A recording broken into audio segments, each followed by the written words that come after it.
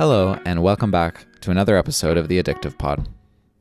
I'm your host, Adrian, and today I have a guest with an amazing story of recovery from drugs and alcohol use.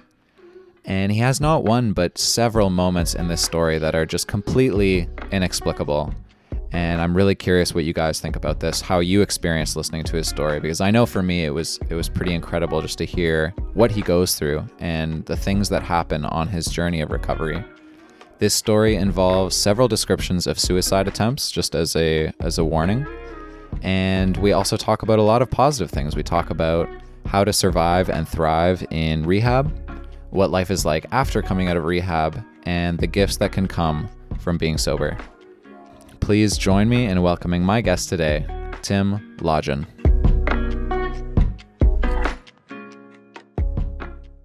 All right, Tim, welcome to the Addictive Pod. Good to meet you. Thanks for having me. I really appreciate it, Adrian. Glad to be here. How many podcasts do you think you've done in the last year? In the last 7 months, I've done 25. Wow. I only started doing them about 3-4 months into my sobriety. Wow. And what led you to take that step? Because I know a lot of people might be nervous about sharing their story, or they might not think that it's even worth it to share their story. What motivated you to take that step?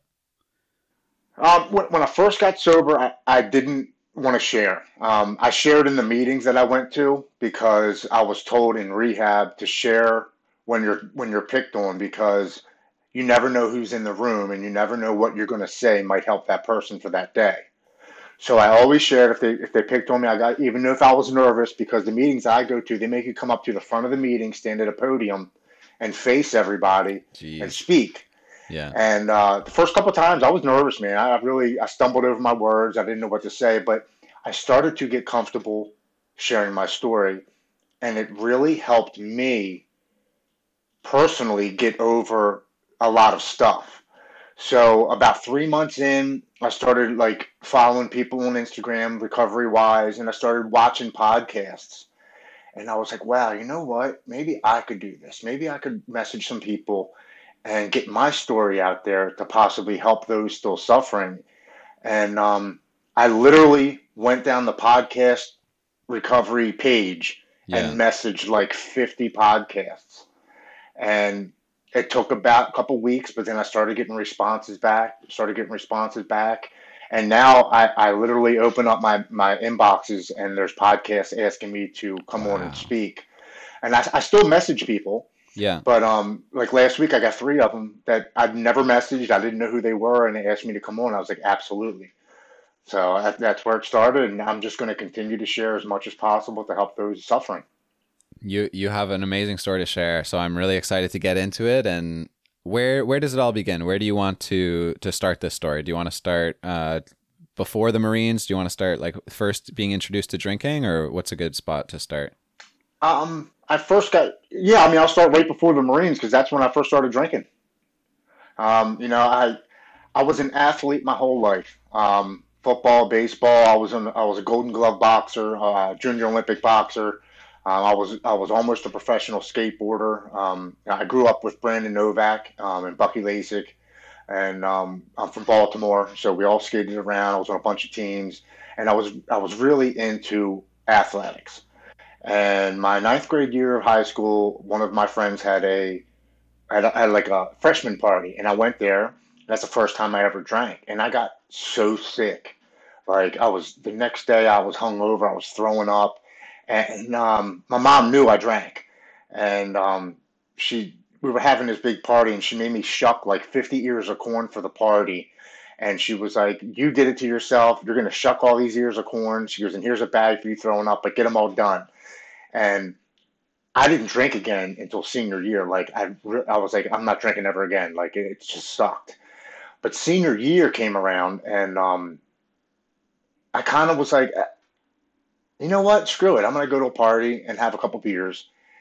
And I started to like it. Now I'm really, now that I'm sober and I'm looking back at a lot of things, I started to realize that I was doing it to fit in.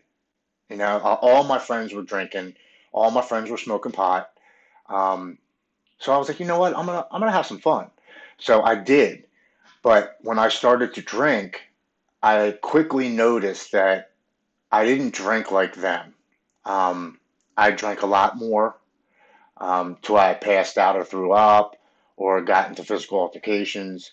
I drank to an excess at 17 years old, where my friends would just drink on Fridays and Saturdays. I would find myself cutting school during the week and going and drinking or going and getting high. And once I started doing that, I stopped doing everything else. All my extracurricular activities stopped. I stopped skateboarding, I stopped boxing, um, and I started to hang out with the guys that like to cut class and go get high during the day and just do what they wanted. And at that time, I just thought, you know what, it's a phase, man. You know, I'm going into Marines next year. Let me have some fun and let me just get out of my system.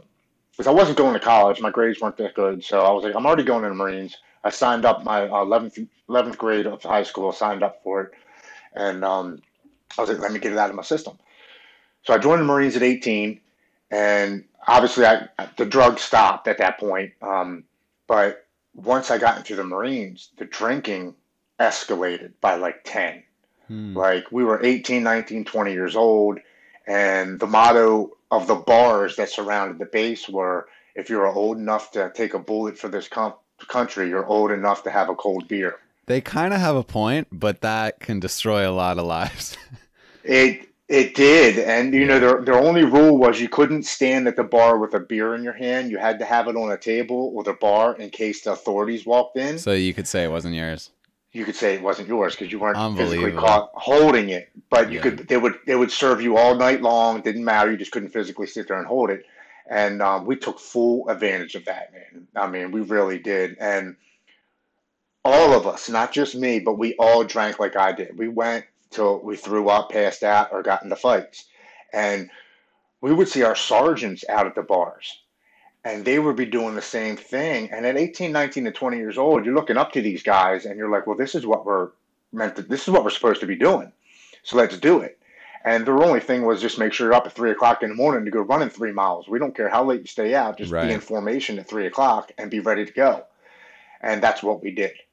And after being in the Marines for 2.5 years, I get home and things set in. I realized I wasn't in the Marine Corps anymore. I was 20 years old.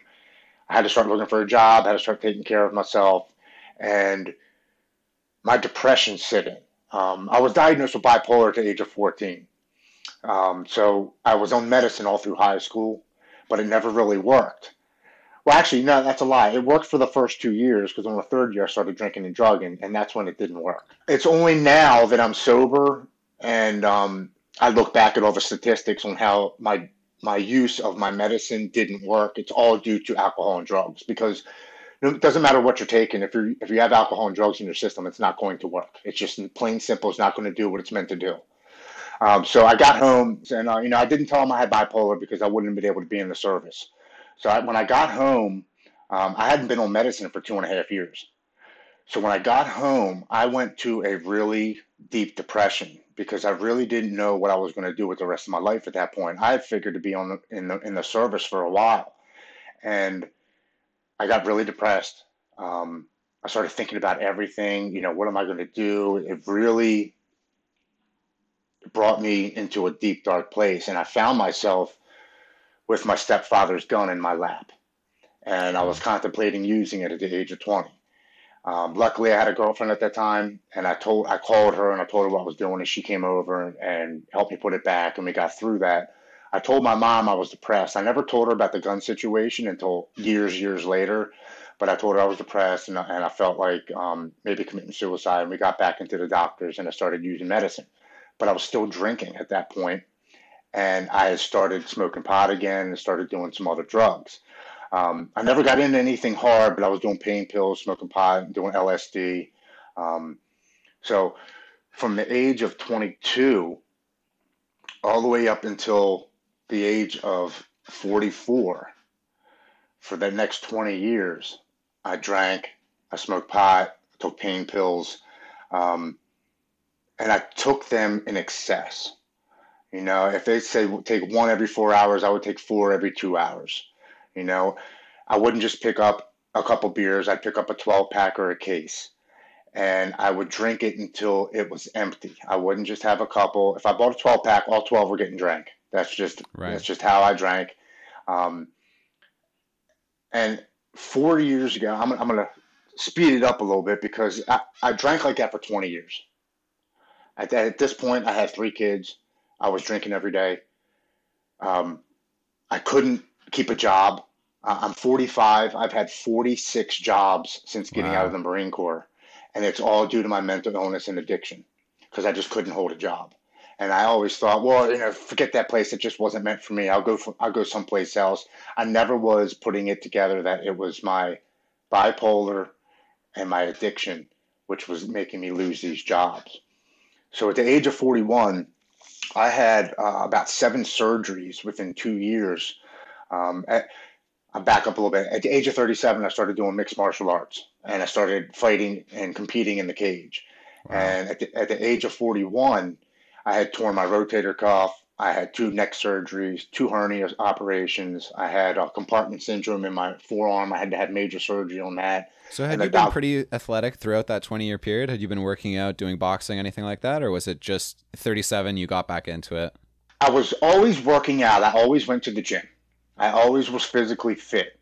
But I never boxed, I never did anything like that. At the age of 32, I told my wife, I really miss competing. I want to go fight again. And she said, go ahead. So from 32 to 37, I got back into the gym, was doing boxing, jujitsu, Gotcha. judo, Muay Thai. I was doing everything. Amazing. And I just like that competitive. There's something about competing one on one with somebody. It's unmatched for me. For me, it's just like the ultimate high. Coming out to 4 or 5 thousand people screaming your name and lights going off and music is better than any drug or any alcohol I've ever taken in my life. Wow. It is incredible. The rush of adrenaline that you get is just unmatched. So I've really enjoyed that. But at the age of 37, I had to have all these surgeries. And my wife was like, "You're done." She's like, "This is a young man's game. 3 years, you'll be 40. Just you had your fun, you had your run, cut it out." And these doctors were giving me all this medicine, man, just over and over, and they wouldn't come down on my milligrams. There was at 10, 15 milligrams, and I would go through a bottle of 30 in like a week. So I was taking, three times what I was supposed to be taking during the week, and I was drinking on top of that. Wow. So I would take 4 or 5, 10 or 15 Percocets or hydrocodones, whatever, or oxys, whatever they were giving me, and I would drink on top of it. And it started to actually scare me because I would tell myself, this is how somebody dies. Yeah, You that's know, so dangerous. That's mixing yeah, that. taking this pain medicine and drinking to the excess of what I was drinking, this is how somebody dies in their sleep because you Yeah. pass out and you just don't wake up. And I didn't want to live that way anymore. The pain of being an addict and an alcoholic and the disappointing my family and my mom and my kids, my wife, I couldn't take it anymore. I just wanted the pain to stop. I wanted it to end. So one night I had I think it was about 18 because I counted. I had 18 Percocets left in the bottle. And I took all 18 of them and I drank a 12 pack of beer. And I remember saying, please don't let me wake up because I can't live this way anymore and I can't stop. I don't know how to. And I woke up the next day.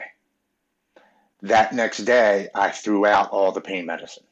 I don't know what told me to do it, but I had another bottle and I threw it all out.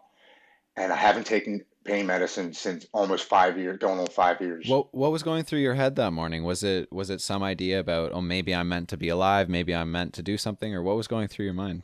That is exactly what popped in my head. When Yeah. I woke up that next morning, I was like, wow, maybe I do have a reason to be here. Maybe I have a purpose.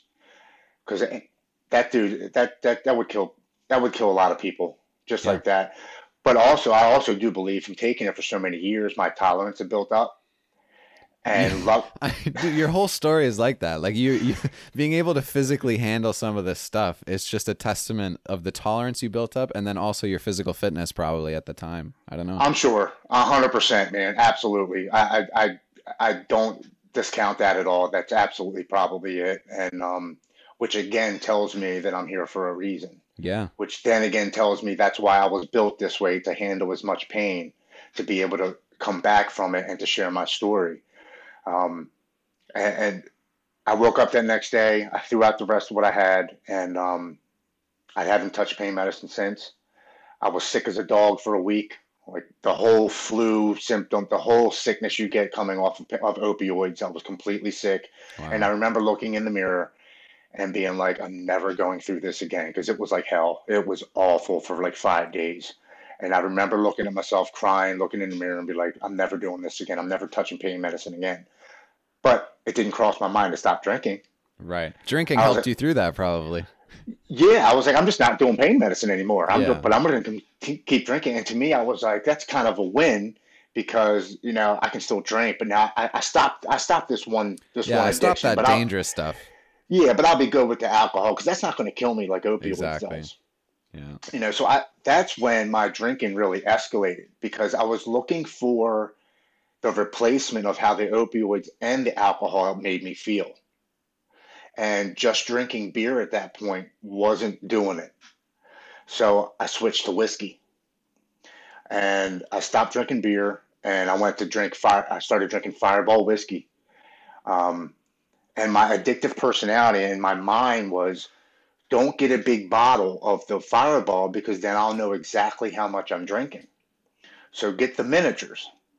So I would go in and buy a sleeve of miniatures, which is 10 in a pack. And I would drink 10 and be done that before 1 o'clock in the afternoon. Wow. And find myself back in the liquor store getting another 10. At the end of my addiction, I was drinking 25 of those miniatures a day. And I poured out one of the bottles one day, and each one of them equals 2.5 shots. I was about to ask. They're around two, 2.5. Wow. Two That's and a half, and I was drinking yeah. 25 of those a day. If I measured it now, I really honestly don't want to know how much alcohol I was drinking, because it's a huge amount of alcohol. Yeah, that's Um, serious liver damage. yeah, it was, and I found myself again not wanting to live. And I took a ride through. We have this beautiful reservoir here in Maryland, and where everybody goes fishing and hiking and walks their dogs and does picnics. And I took this beautiful ride, and I'm crying, and I'm hitting the steering wheel, and I'm yelling up at the sky, and I'm like, why am I here? I can't stop drinking. I'm a piece of shit father, husband, son, and I can't keep a job. Like, what's my purpose? I just need a sign from something that tells me I'm here for a reason, because I can't live this way anymore, and I don't know how to stop drinking. And I get around to this tree where, in 1996, my best friend had lost control of his car and passed away by hitting the tree. And they have a little visual on the tree. You got a book there, and you can place flowers, and they have a picture of him on the tree. And I stopped at the tree, and I said, Bill, I said, I don't know what to do. I'm lost. I can't live this way anymore. I just need to know that I'm not alone. I just need to know that something out there is watching over me, and I'm here for a reason, because I'm lost. I don't know why I'm here. And I don't know. I don't want to live this way anymore. So I go to leave the reservoir. And at this point, I'm like hysterically crying. I could barely see. So I pull over on the side of the road. But instead of pulling on the right hand side where you would leave, I pull off to the left hand side on oncoming traffic, and I park the car. And I'm sitting there for about 10 minutes. And this car pulls up, and I watch this man get out of the car, and he's got his dog, and he's about to go walk over by the water and walk his dog. And I look up, and I realized it was my best friend who passed away. It was his father, whom I hadn't Wow. seen since 1996, the day of the funeral. So I get out, and I look at him. And I said, Mr. Bill? And he's like, Timmy, what's wrong? And I fell to the curb, and I was crying. He's like, what's going on? And I said, I'm an alcoholic. I can't stop. I just want the pain to go away. I feel lost. I don't know why I'm here. And he comes over to me, and he puts his hand on my shoulder, and he says, Tim, I'm not even supposed to be here this morning. My wife came to me in a dream last night and told me to come to Lochraven Reservoir at 10 a.m. to walk the dog. He said, I was supposed to leave this morning at 6 a.m. to go to Myrtle Beach, South Carolina for vacation, But my wife came to me in a message last night and told me to come here this morning. He goes, I truly believe I was sent here this morning to speak to you. And I looked at him. I said, Mr. Bill, I just stopped at Billy's tree and asked him to send me a sign to tell me I wasn't alone and I had a purpose. And we just hugged. That's And unbelievable. dude, I still to this day cannot explain that. Yeah. And I know at that point I wasn't alone, but that wasn't enough to stop me from drinking. That was March 16th, 2017, because I'll never forget that day. I drank for the next 4 years, and I drank the Wow. heaviest and the most I ever drank in my life. And my addictive personality told me, well, you're being watched. Nothing can happen to you. You can still drink. Oh, so it was almost the opposite effect. It was Yes, like it was. because It I have was this purpose, I can just do whatever and you really let loose. right. I was like, I'm Yeah. being protected. Nothing's going to happen to me. I can just continue to do what I'm doing. It Yeah. was almost like I had an angel watching me and I was going to be all right. So I didn't have Yeah. to make any changes. That is the You know, craziest thinking. yeah, well, Yeah. that's the addictive, That's the that's the addictive demon thinking. of Yeah. addiction. Absolutely. And so last year, March 5th, last year, the week before I went to rehab, um, I bought a brand new truck. I went to the liquor store. I hit something. I still don't know what I hit. I had no recollection. And I come home and I told my wife, I just hit something. I'm going to bed. And I go to sleep and I wake up the next morning. I'm like, I'm going to go get milk and water. And she said, how are you going to do that? I said, in my truck. She goes, go look at your truck in the driveway. So I go out into the driveway and my right tire's hanging off. My side mirror's smashed in. It's gone. And she said, what happened last night? I said, I don't know. She said, you don't remember, do you? And I said, no. She said, Tim, you could have killed somebody or yourself. She said, you can't stay here anymore. You have to leave and go figure this out. I don't want you here anymore. I said, okay. So I packed up some stuff. I called my friend and I said, hey, can I come to your house for a couple of days? Let things blow over, and she'll let me back in a couple of days. I just can't stay here for right now. And he's like, sure, man, come over. And I get to his house and his solution was, well, you ain't got to go home for a couple of days. You want to go to the bar? I'm like, Right. hell yeah. You know what? Let's just go to the bar and drink Right. because now I'm kicked out of my house. I wrecked my truck and, things were looking pretty bad. So I wanted to forget about all that. So let's go to the Yeah. bar. We go to the bar and I'm leaving and I rear end somebody Wow. the next day. And I get out and I look at the guy. I'm like, are you okay? Because I'm okay. I said, your car's actually okay. The front of my bumper was pretty messed up. I was like, if you're okay, your car's okay, I'm out of here. I slapped him on his back. I got my truck and I took off because I was drunk and I knew I was going to jail. So I left and I get back to my buddy's house. I'm like, dude, I can't stay here. I got to go be by myself. I left his house, stopped at the liquor store, got a whole sleeve of Fireball, and I went and parked at a park and ride at the mall for 2 days. Turned off my phone, listened to sad ass music, and drank for 2 days. I was wallowing in my sorrows. I was thinking about everything that I just did and how bad my life had just gotten. And my solution was to drink and forget about everything. On the second day of me sitting in my truck, I turned my phone on at 7 after 10. At 9 after 10, Brandon Novak calls me. 2 minutes after having my phone off for 48 hours, calls me. He says, Lodgen, what the F are you doing? I said, I'm in my car, man. I'm drunk. I'm tired. I'm hungry. I'm cold. And he said, good. That's what you need. He said, I just talked to your mom and your wife. We have a plane ticket set for you this evening at 8:30 p.m. to go down to West Palm Beach, Florida, Banyan Treatment Centers to go get help. He said, I promise you, everything that you've lost will come back to you 10 times fold as long as you get on that plane and go to treatment. I'm like, okay, man, I'll go. I'll go. Hang up the phone, and like 20 minutes later, my wife calls me. She's like, Tim, I just got off the phone with Brandon. Please come home, pack your bags, take a shower, try to eat something, and take a nap before you have to get on the plane. I'm like, okay, I'll do that. So I go home. I couldn't eat because at this point, I drank for 2 days. I hadn't eaten. I was now nervous and had anxiety about going to rehab. and I wasn't sure that I really still wanted to go at that point. So my stomach was all jacked up, and I sit on the edge of the bed, and I'm just replaying everything that had led me up to this point. And I go down to the basement, and I throw a rope around my neck, and I stand up on a bucket. And I guess about 3 minutes go by, and my wife noticed I wasn't in the bedroom, and she comes down to the basement, and she sees me in the corner of the basement, and she says, "What are you doing?" I said, "I can't do this anymore. I just want the pain to stop." She said, "Please, please get down. Do you know what this will do to your children? You can go get help. Just please get down and everything will be okay." So I get down and I fall to the floor, and I sat there in the basement for like 10 minutes crying. And I go back upstairs and I call my buddy Brandon. I'm like, "Hey man," I was like, "I'm ready. I'm going tonight." I said, "If I don't go, I'm going to kill myself." And all he says was, "I'm proud of you. I love you.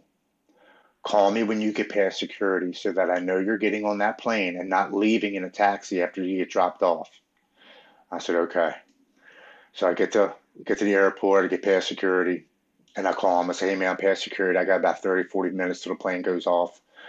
And I just want to let you know I'm ready to go." And all he says is, "I'm proud of you. I love you. Goodbye." And he hangs up. So I get off the phone with him, and I go to sit down at the seat before the plane takes off. And I sit down, and this overwhelming feeling of hope comes over my entire body.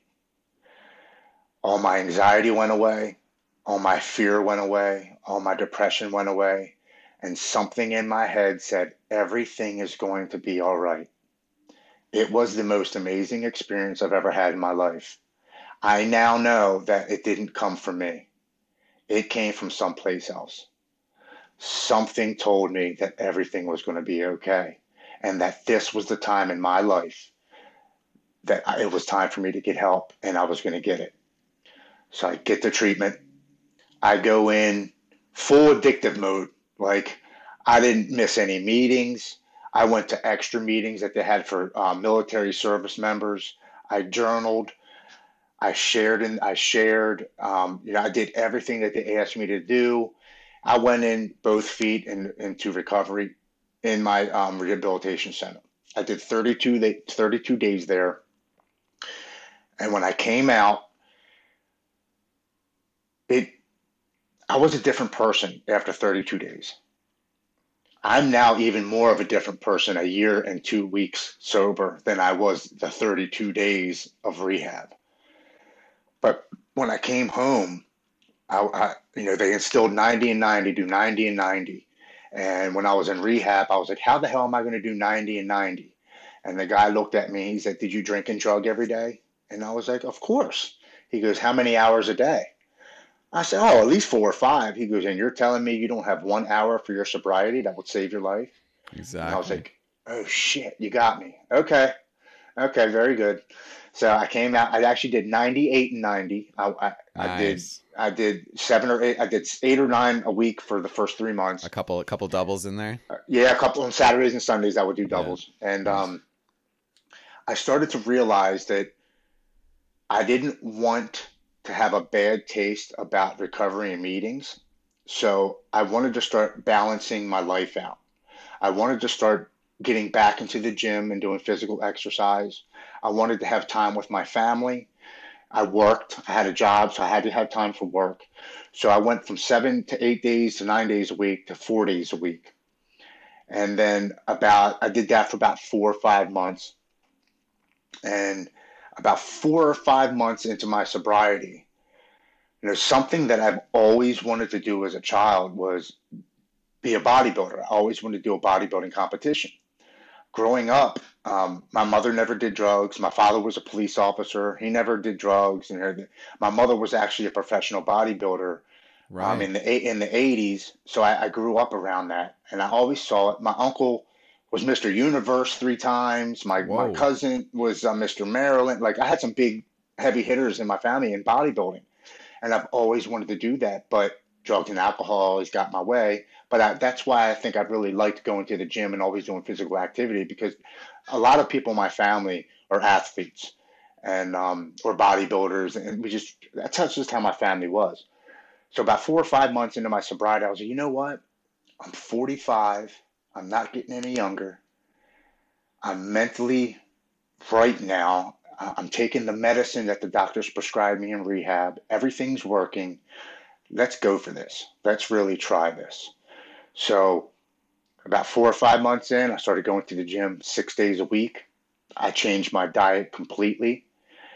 Um, so I go to work now. I come home. I go to the gym. I spend time with my family, and I go to 3 meetings on the weekends. I go one on Saturday morning, one Sunday morning, and one Sunday evening. And for me, that balances my life out. I get my physical activity in, my mental stability for the meetings, and my spiritualness hanging out with my family. Because to me, I think you need all three, mental, physical, and spiritual, to be able to stay sober in recovery. You can't have more than the other or other less than the other because for me, I think it's the full balance of having everything connected that keeps you grounded. Who helps you find that balance? Like, are you still married now? Do you still have, are you still with your family or? By the grace of God, my wife did not leave me Wow. through all of this. It's She has amazing. been exceptional through everything. I actually asked her about 6 months into sobriety. I said, "Why didn't you leave me?" And she just simply said, "Because I love you and I believed you could be the person that you were when I married you." Hmm. She said, and that's why I didn't leave you because I believed in you when you didn't believe in yourself. Dude, I cannot, I don't deserve it. Frankly, if I really think about it, everything that I did, thank God I was never physically abusive. Hmm. But during my drinking days, I said the nastiest shit Yeah. to the people that I love the most. And in typical alcoholic fashion, I'd wake up the next day, good morning. And she'd just look at me, are you kidding me right now? What Yeah. happened? You don't remember what you said and did last night? It must be nice to be an ass and act and do what you want and wake up the next morning with a clean slate. She's like, but the things that you do to me leave scars, and I can't forget those. And I remember her saying that to me, and not caring as an alcoholic. I would just think, oh, well, she'll get over it in the next couple of days. Man, no big deal. But now that I'm sober and I've realized the damage mentally that I did to my family is going to take me a very long time to make up for. It's never going to go away because unfortunately, I have 3 daughters, and when I would come home, the house would scatter. They didn't know what dad was walking in the door. Don't know what to expect, right? It's They unpredictable. An they didn't alcoholic know if, father. yeah, they didn't know if I was going to be the silly, giggly, goofy dad or the dropping of the pen would irritate me so much where I would yell and just be nasty and just get the hell out of here and cuss and be nasty. So I'd come home, they'd scatter. The gift of sobriety has given me when I come home, everybody comes out and Wow. talks to me and see how my day was. And we eat dinner together. We watch movies together. We play. We do things. Um, That's amazing, man. Recovery and sobriety has given me is beyond what they told me I would get back. I'm not getting 10 times back. I'm getting 20 and 30 times back. Hmm. I'm getting things that I never had, plus on top of repairing the damage that I did. You know, being on these podcasts and being able to share my story with those still suffering is one of the biggest gifts I've ever gotten. The ability to help people who are in that hopelessness place that I found myself several times in hopes that something that I may say may help them in their time of need is a true gift given to me by a higher power. Um, you know, the first podcast I did was months and months ago, and 4 days after I do the podcast, I get this telephone call, and I pick up the phone, and he's like, "Is this Tim?" And I'm like, yeah, who's this? He's like, this is Tony. And I'm like, man, I don't know, damn Tony. Like, he's like, from the Marines. I'm like, oh shit, okay. 1996. It's 2021. Yeah. I'm like, yeah, how'd you get my number, man? He goes, I got it off of Facebook. You got a second to talk? And I'm like, yeah, what's going on? I said, you don't sound too good, man. He's like, I'm not doing good at all. He said, I've been addicted to pain pills for 18 years. He's like, but I had to reach out and call you. He said, because 4 days ago, I listened to your podcast. Wow. He's like, and it gave me hope. He goes, and I don't want to live this way anymore. He said, I've let down my family and my friends. He's like, I've been suicidal before. He's like, and what you said about never giving up and always believing in hope, he said, has given me the hope to do this. He goes, and I'm now 4 days sober. I was like, Wow, man. that's awesome, man. I talked to him last week. He's coming up on 80, I think it was 86 days clean No and way. sober. This Almost is the three thing, man. months. You're giving, so maybe you received 20 times what you had or what you expected, but you're giving 20, 30 times what you receive as well because you're sharing your story. You're out there helping people, you're helping your family. So that's what's so amazing with seeing your story is how it's turned on its head to this person who was drinking and doing everything they could to make themselves feel better to now. Well, you tell me. I mean, is that how do you change from those two people? How do you change from becoming this person who just has to drink and numb out every day of his life to now waking up with gratitude? What's that process like? I truly believe I had that psychic change in recovery. I truly believe that my compulsion and obsession of addiction and drinking was lifted from me. And I believe I was given a gift to share with those still suffering. I truly believe this is my purpose now. I was searching for that purpose for 27 years. Right. And for me, that was my story. That was my journey that I had to go through in order to be grateful enough to receive the gift. I wasn't ready before. I wasn't ready to receive this life that was waiting for me because I wouldn't have appreciated it. I wouldn't have taken it as seriously as I do now. It would have been thrown out the window again multiple times like I've done before with everything else. For me, this is life or death. If I pick up another drink or do another drug, it will kill me. And that's what I have set in my mind now. It's not, oh, yeah, I got one more in me. That one Mm. more is going to kill me. So I truly believe I received that psychic change in recovery, going to the meetings, working the steps, speaking, sharing. The more I share, the more I believe that this is my purpose. Sometimes when I speak, shit just comes out of my mouth and I don't even know I'm going to say it. And, I never believed in a higher power before, man. I'm going to be completely honest with you. My family, we grew up Catholic, but we only went to church on Easter Sunday and Christmas. It wasn't like a big thing in my family. I always thought maybe there was something out there, but I never truly believed in God or Jesus. I never read the Bible and none of that stuff. But I can't explain to you what happened to me in that airport. I Or can't at that explain. memorial tree. I was just going to say that, or that at that memorial tree. Yeah. Those things are not coincidences. They came from some place other than where we live here on this physical planet. Mm. And if I was not to address that or take that as a sign from something else, what a shame or what a wasted life I would have now today. So I'm coming after it, man. Like everything that I alcohol love to see it. promised and took from me, I'm coming after it. I'm coming after it all. I'm going to do as much as I can. I'm going to speak as much as I can. I'm going to do as much podcast as I can. I was lucky enough to do an interview for a sober magazine a couple months ago. Cool. It gets out there. I am going to share out loud because I used out loud. And what's a shame is the people who do suffer with mental illness and addictions, they feel as if it's a burden on them and they don't want to tell other people. They think it's their problem alone, and nobody else could possibly know the pain that they're going through.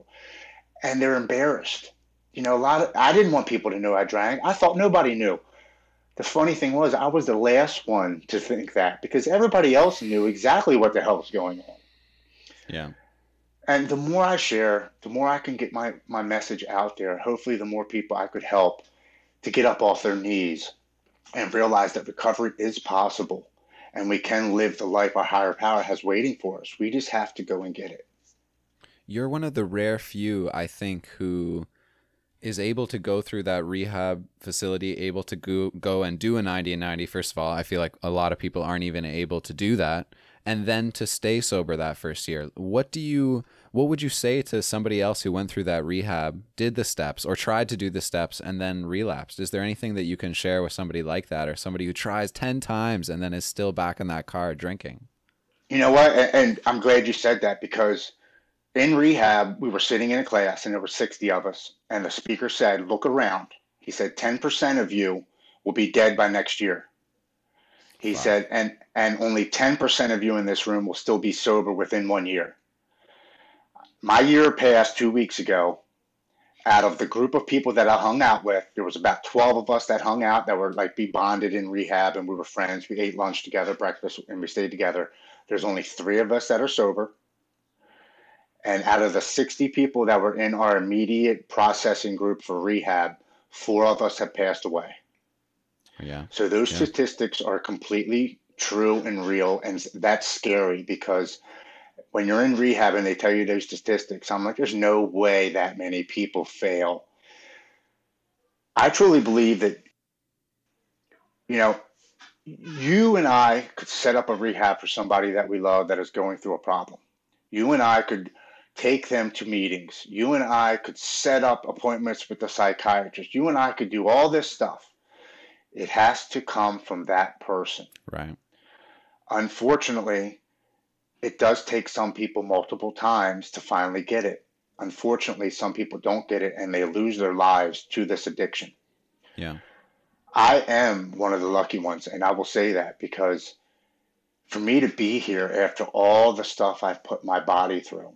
When I got to rehab, they did physical tests. My liver was 3 times what it should have been. See, that's what I was And going to ask you about that actually. Yeah. yeah, and the doctor told me, he goes, you're 44. He said, if you continue to drink like this for the next 2 to 3 years, you won't make it to 48. And I'm like, what do you mean? He goes, your liver enzymes are 3 times what they should be. He Oh my said, God. you have high blood pressure. He said, you're 44. You're 25 pounds overweight. If you were to look at my before picture and now, dude, I look like a completely different person. I Yeah. don't. I remember coming home and scrolling through my pictures and looking down. I was like, holy shit, that's what I look like. And my wife's like, yeah. I was like, wow, that's awful. Like, I'm unrecognizable. Yeah. For the people that don't get it, all I would say is don't give up hope. Exactly. Don't give up hope. Keep going to the meetings. Keep believing that you can get sober. You can live the life of recovery. Don't give up on yourself. Stay positive. This life of recovery truly is one day at a time. And I say that because we tend to start thinking about the weeks and months and years ahead. And I did in my early recovery. Man, I can't drink ever for the rest of my life. And that gave me anxiety, gave me panic attacks. But if you think that far ahead, even it doesn't matter what it is, if you think that far ahead with anything in life, your bills, oh, I need a new car in the next 6 months, whatever, it's going to bring that anxiety and that fear and that panic in you because we don't know what's going to happen in the future. So why worry about it? Make the best of your life today because you never know what's going to happen tomorrow. As long as you do what you have to do for today, before you know it, those days have turned into weeks, those weeks have turned into months, those months have turned into years. And then you have the ability to look back a year later and say, holy shit, I did it. I made it a year sober and clean.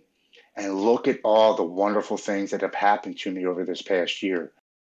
You know, on my 1 year anniversary, I got to speak, and my mom and my wife were there, and they asked them to come up and speak. And the one thing my wife said, she said, our house is so peaceful now. She's like, I come in, There's no turmoil. There's no anxiety. I don't have the fear of what I'm coming home to, because sometimes I really didn't want to walk through that door because I never knew who was sitting on the couch. She Mm. goes, my life has become so peaceful now, and I'm so grateful for Tim's recovery. And, my mom said something which I never knew until my 1 year, that she said, my son never knew this, but, we argued every time that I talked to my mom on the phone. I would always hang up screaming and cussing at my mother for some reason or the other. And she said, and every time I hung up, I would cry myself to sleep. She said, and I would pray to God that he would find hope in recovery and become Wow. sober. She said, and this is the first time I'm saying this in front of a group of 30 people. And that's the first time I heard it. I mean, I teared up knowing that I made my mother cry. Who's in her 70s every night. I made my mother pray for her son to get sober. And she turned around to me and she said, all I ever wanted was for you to be healthy, happy, and sober. And I received my prayer. Congratulations on your 1 year. Dude, that gift of that is, you can't put a price on that. Hmm. The first 9 months of my recovery, my oldest daughter, who's 24, didn't speak to me. My daughter's 24, 14, and 10. The middle one and the youngest one got over it quicker, but my oldest one has seen everything. She For saw more. I was 27, about to say, yeah. she's seen everything for the first 9 months, and she lived with me. She didn't say anything to me, didn't look at me, come in through the door, go right upstairs to her bedroom. On the ninth month of my recovery, I receive a text message from my daughter. And it simply says, Dad, I know we haven't spoken, but I just wanted you to know how proud I am of you and that I love you. Thank you for giving me the space to heal, because I know you were healing as well. But I just want you to know how proud I am of you, and I truly love you. Dude, the gifts that recovery has given me, man, is beyond my wildest You're gonna make me dreams. cry, man. It's amazing, man. I'm the luckiest man alive. I truly believe I'm one of the luckiest people to be alive. And I've read something the other day. Do you know the probability of you actually being born? You know what the statistics are? Oh, it's not. It's like Dude, so low, it's right? no, the probability that you were born, Adrian, you were born, is 1 in 400 trillion. Oh God. That's the odds. Yeah. So that's truly how special we are to be here on You this already won earth. the craziest lottery in the world just to be It's here. Yeah, absolutely. And I'm not going to waste it anymore. I wasted 27 years of my Yeah. life. When you said how lucky you were, that's what came to mind. Is like, no, you know what? You're not that lucky. You just realize how lucky you are. You realize what you have, and so many people don't see it. And that's Yes. what makes you different today, is that you can see and you can be grateful for. It's not that you have anything new that Yeah, nobody else has. It's that you can see it and appreciate it in such a powerful way. That's incredible, absolutely. man. My perspective of life has completely changed. Yeah. Yeah. 100%. And and it's funny because I put that to the test about 3, 4 weeks ago. I was at the gym, and one of the people that I always speak to at the gym comes in, and she was like, I was like, how's your day? She's like, I had to go to work this morning. She goes, now I got to come to the gym, then I got to go home and fix dinner. And it took me about 10 seconds, and I looked at her, and I was said, change one word in that sentence. And she said, what do you mean? Say, I get to go to work this morning. I get to Mm. go to the gym, and I get to go home and make dinner for my family. I said, some people don't have a job. They're homeless. Some people are not physically able to go to the gym and take care of themselves physically. I said, and some people don't have families. I said, so be grateful for all three of those things. And she kind of just looked at me, didn't know what to say, and kind of just walked off. And I kind of looked a couple times over, and I don't know if I saw a change, but I know it was definitely up in her head of what I said, because that is 100% correct. My perspective of everyday life has completely changed. That's incredible, man. I am so excited for you and so excited to see what else you do in your recovery. May you have many more years like this one and better, because it just gets better. I think the more, like Sarah from Sober Gratitudes, she talks about like I'm younger than you guys, but like she talks about having so much of this sober time and just how that perspective grows and changes. And I think I'm really excited to see what comes of this for you, and as you live that purpose to its fulfillment, right? It's gonna be Absolutely. amazing. Yeah. Like my sponsor said, he goes, okay, you got through the first year. He goes, now the work begins. I'm like, what do you mean? He's like, But now's when you get to do that work, you know? Yes, yes, and I look forward to it. You know what I mean? He's like the first year. He said you're just learning to be sober and learning to live in recovery. He's like now the work begins. Now you start going Mm, chasing your dreams. Now you start going through everything that you really wanted to do in life, and you commit to something and you make it happen. You don't have all these empty promises that you do when you're drinking or you're yeah. drugging. Yeah, I'll do it tomorrow. I'll get to it. I'll do it, and you never do it. Now's the time to actually put your feet on the pavement and make things happen. 1 year from now, what are you going to be able to look back on? What are you going to be able to say that, hey, I did this, I achieved this, this is who I am? My goal for this second year of sobriety is I definitely I want to do that bodybuilding competition to say I did it Yeah, June. after June. I've really been, people have been telling me to write down my story and possibly do a book, man. There we And go. and to be honest with you, when I share my story in the podcast, I try to bring it down into a 45-minute or an hour, but I have a lot of crazy stories, a lot of shit that I've done in my active addiction. I have a lot more experiences from a spiritual higher power that I don't throw in there. I just talk about the two main ones that really had an impact on my life. I really think I would like to write down some things and see where that goes. And I don't want to say I'm going to write a book in case I don't do that, but I want to start filling a journal full of words to Right. possibly become a book one day.